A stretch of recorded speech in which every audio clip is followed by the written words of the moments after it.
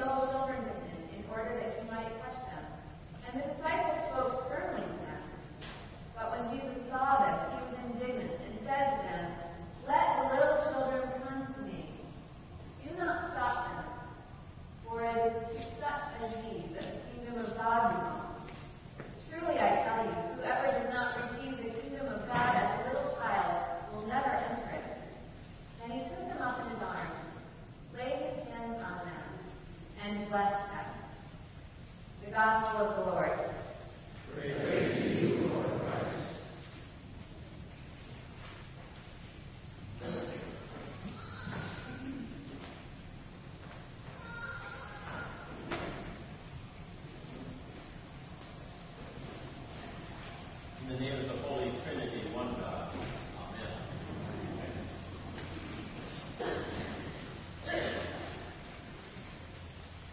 One of the opportunities I had attending seminary was that of serving as an on-call chaplain at a hospital that was very near to where we lived.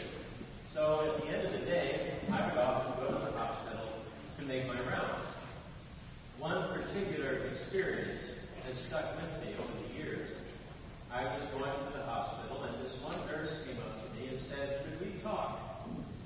It was not uncommon, by the way, for our ministry to be as much of the staff as most of their patients, because at that time the patient load was very high and there never seemed to be enough nurses. So she pulled me aside and she started to put out the pain that she was carrying within her for her sister, because her younger sister was going through a divorce and was terribly upsetting with this nurse.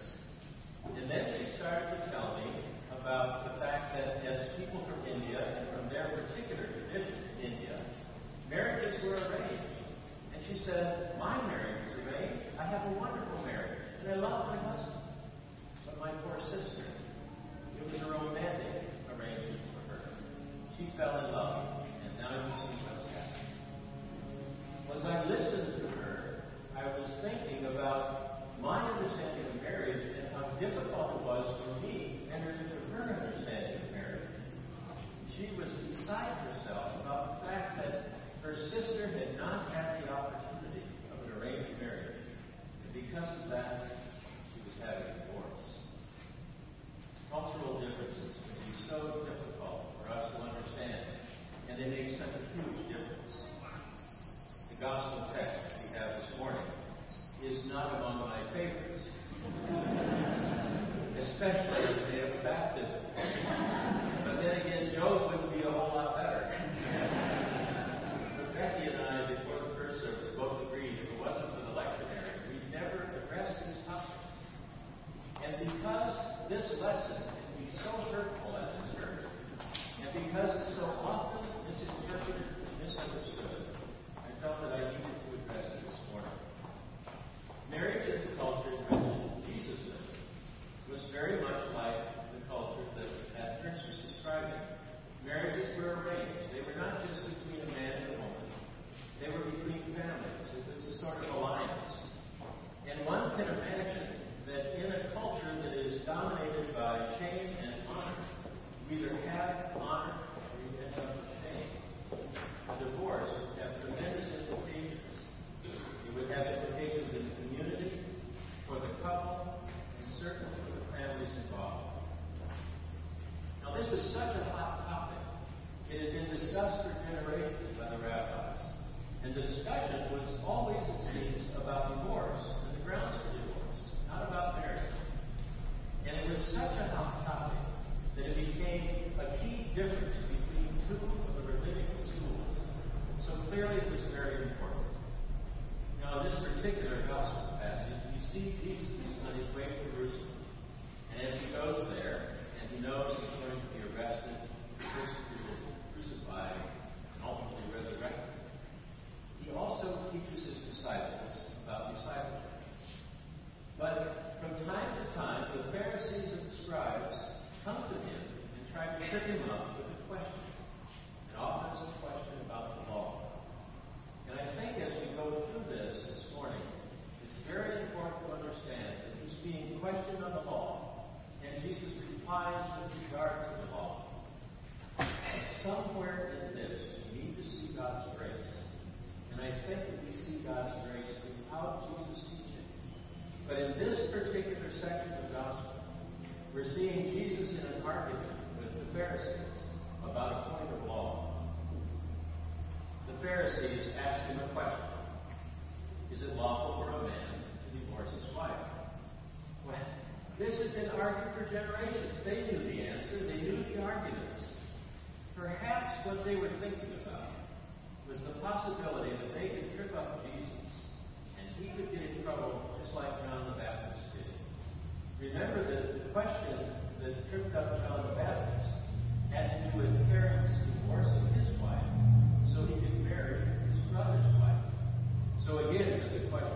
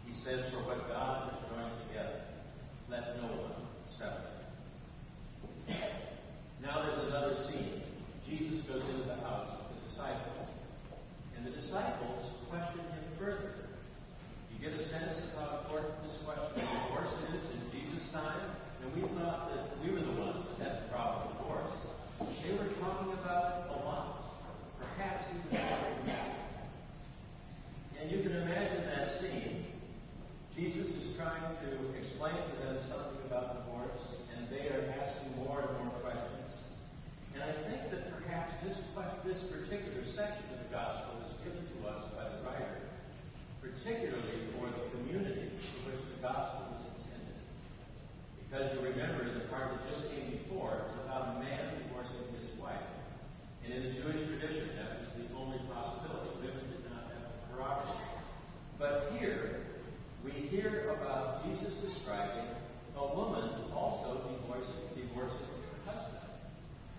In the Greco-Roman world, it was possible for a woman to divorce her husband. And perhaps there were issues that arose up in that community that Mark is writing about that needed to be addressed and that were concerned for all of those who heard this gospel. We are so far removed culturally from the first century that it's very hard, I think, for us to even begin to understand the deep emotional complexities and the questions about marriage and divorce at the time of Jesus.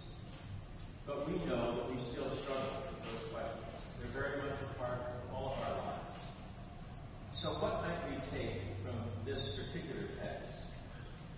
I think it's important for us to acknowledge, first of all, that Jesus was unambiguously affirming fidelity in a lifelong relationship. And all of us who have been married, whether that marriage has worked out well or not, have made those vows ourselves and believe and pray, hope, and work that would indeed be the case. I think it's also important for us to recognize that no one in that text had any question about how difficult it was to live into those vows, to live into that whole idea of a lifelong relationship. I think we also need to understand this text within the context of the broader ministry and teaching of Jesus. You'll recall that the commandment not to commit adultery was given to Moses. But Jesus gave a new definition to it. He said, anyone who looks at another lustfully has already committed adultery. Now, I don't want to step into the trap that Minnie Carter did. Unfortunately, my wife Lou read this sermon before I gave it. Have you? I think we all know what this means. And perhaps there's none of us who is able to say that we are innocent. But Jesus' teaching is not meant to be a gotcha. What Jesus points out to us is our inability, our utter inability to keep the law, our inability to always do the right thing, our inability to enter into and to maintain healthy, life-giving relationships. He invites us to see that we are human and to see that we are always in need of God's grace and of God's love and of God's forgiveness. Every one of us. Now perhaps that's why the section that follows is in this particular place. Again, try to imagine the scene. Jesus and the disciples are having this great adult conversation about divorce and marriage, and there are children everywhere. And their parents also trying to get their children over to Jesus so he would touch them. Now some of the commentators have speculated that unlike the pictures that we have in the Children's Picture Bible about all these innocent children gathered around Jesus' feet and waiting for him to bless them, instead, it might be more like a pediatrician's waiting room. Because they would have heard that Jesus was this great healer and would have brought their children to him, hoping that he would simply touch them and heal them. In that, I think there is so much grace, the hope and the possibility that Jesus would touch one of their children who needed so much to touch Jesus. I think it's also important that we remember that in the first century, children were very, very vulnerable. They depended very much on the pater familias. The father could decide if the child was a member of that family or not, and indeed could cast the child out if he had any doubt. The child was utterly dependent upon the father for any status that child might ever have, for any inheritance,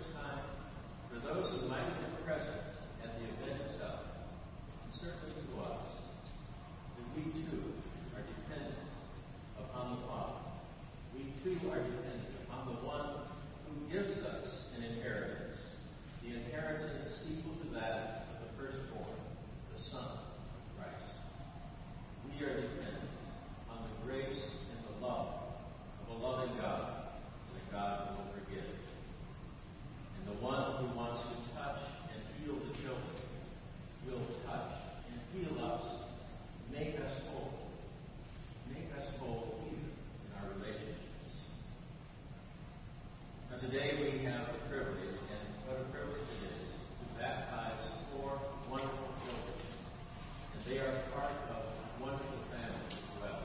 Love and nurture them. And I only hope and pray that we may also, in some way, be a blessing to them. That as they grow and are nurtured, that we may be a small part of that.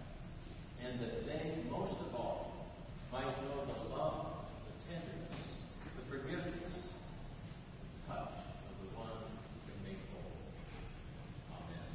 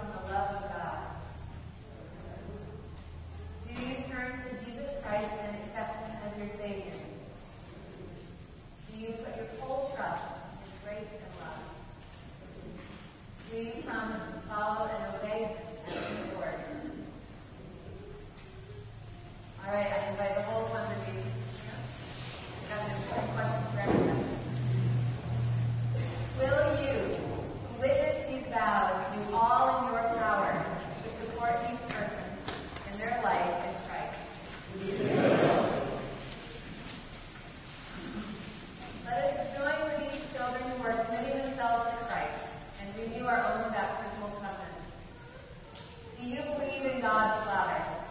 I believe in God the Father.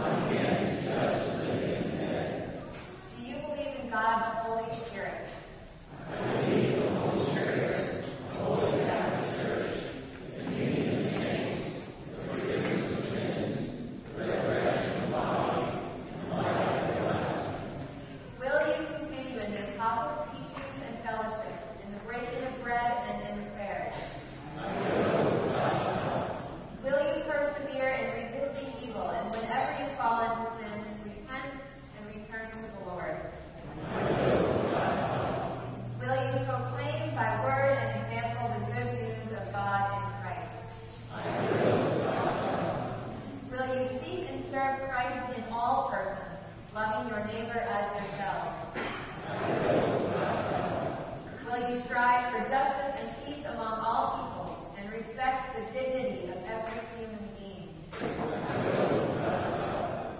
Let us now pray for these persons who are to receive the sacrament of new birth.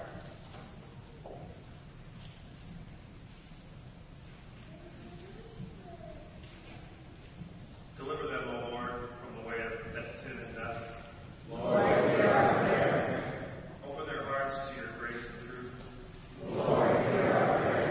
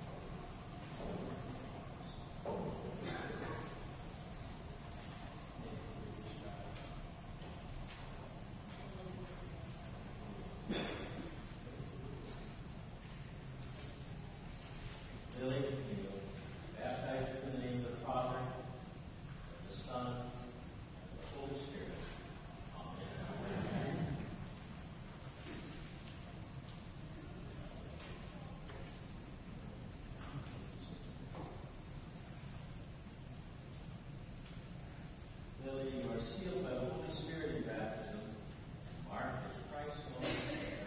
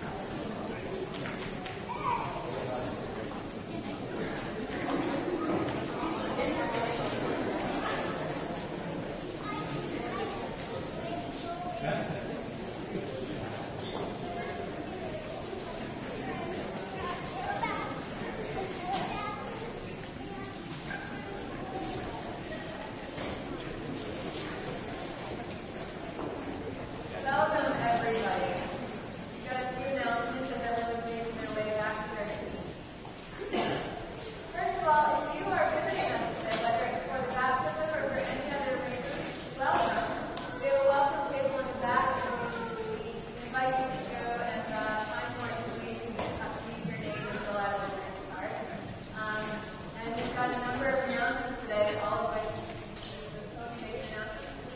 less than 30 seconds left. I am Sharon Dickinson. I just want to call your attention to the note about the book discussion. It is Wednesday the 10th, so check out your teacher. Thank you.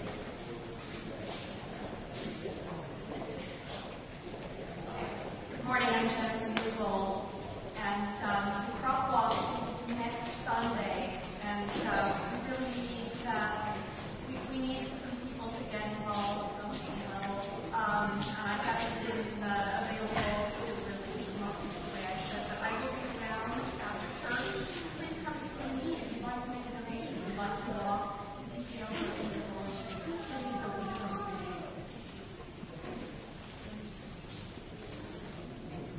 I'm Linda Bear, and I'm a co-chair of the Community Fair, which will be held on Saturday, November 5th. And not to be crosswalk next week, but we are having a planning brunch after the 10 o'clock service. And it's not one brunch, and all of you are invited. If you know that you're here before, or would like to know what's about, please come, and I'm sure the discussion will be very lively. We'll look at some new ideas, and you'll be able to Thank you.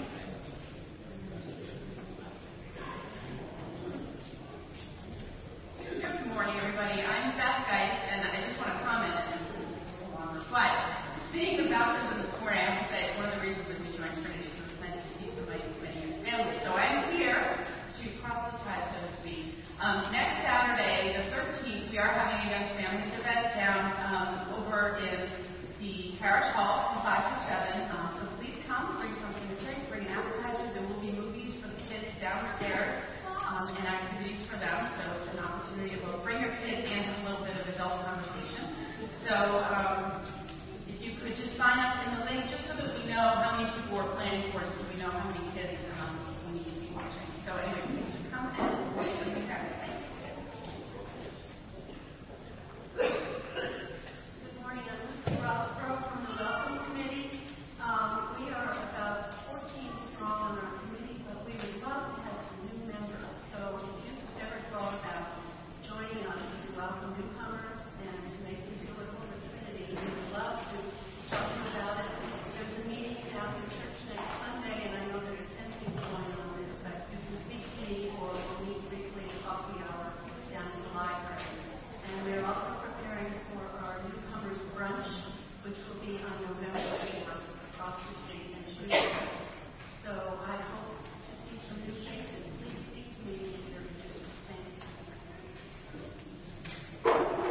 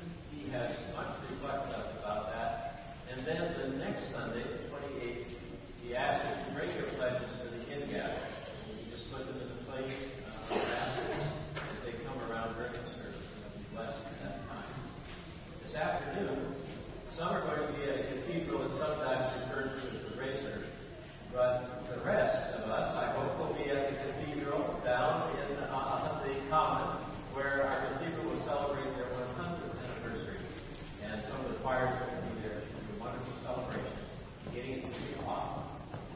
And finally, I want to be sure that everyone knows that you're welcome to receive communion in Easter. You can kneel or stand if you come to the rail. If you wish only to receive a blessing, just put your hands across your chest. Otherwise, just do as everybody else does, and you're welcome over to the heart attack. Walk in love as Christ loved us and gave himself for us, an offering and a sacrifice to God.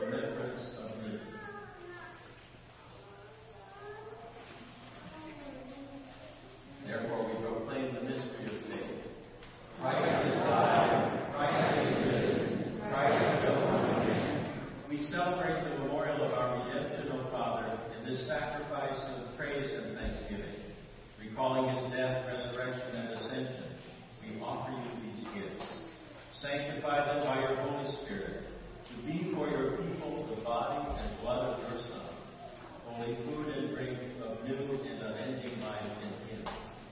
Sanctify us also, that we may faithfully receive this holy sacrament and serve you in unity, constancy, and peace.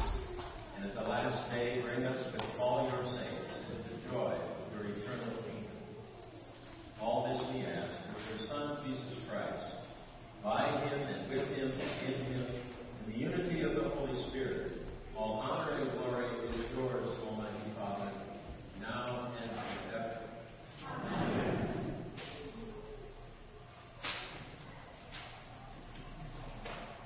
And now, as our Savior Christ has taught us, we are bold to say, Our Father, who art in heaven, hallowed be thy name.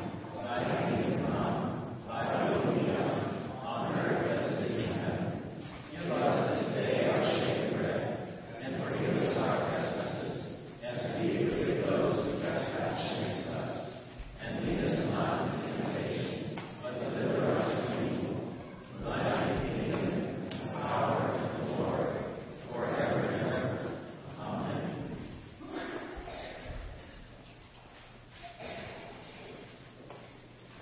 Hallelujah, Christ our Passover is sacrificed for us. Therefore let us keep the feast. Hallelujah. The gifts of God for the people of God. Take them in remembrance that Christ died for you, and feed on him in your hearts by faith and thanksgiving. All who seek God and hunger and thirst for Christ are welcome to receive communion at this holy table.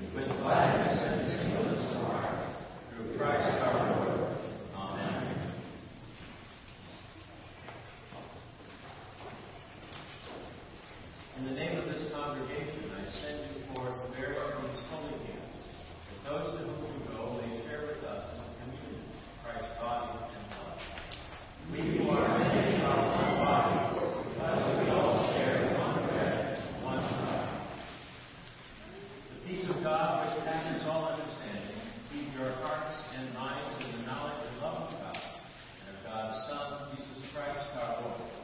And the blessing of God Almighty, the Father, the Son, and the Holy Spirit be among you and remain with you always. Amen.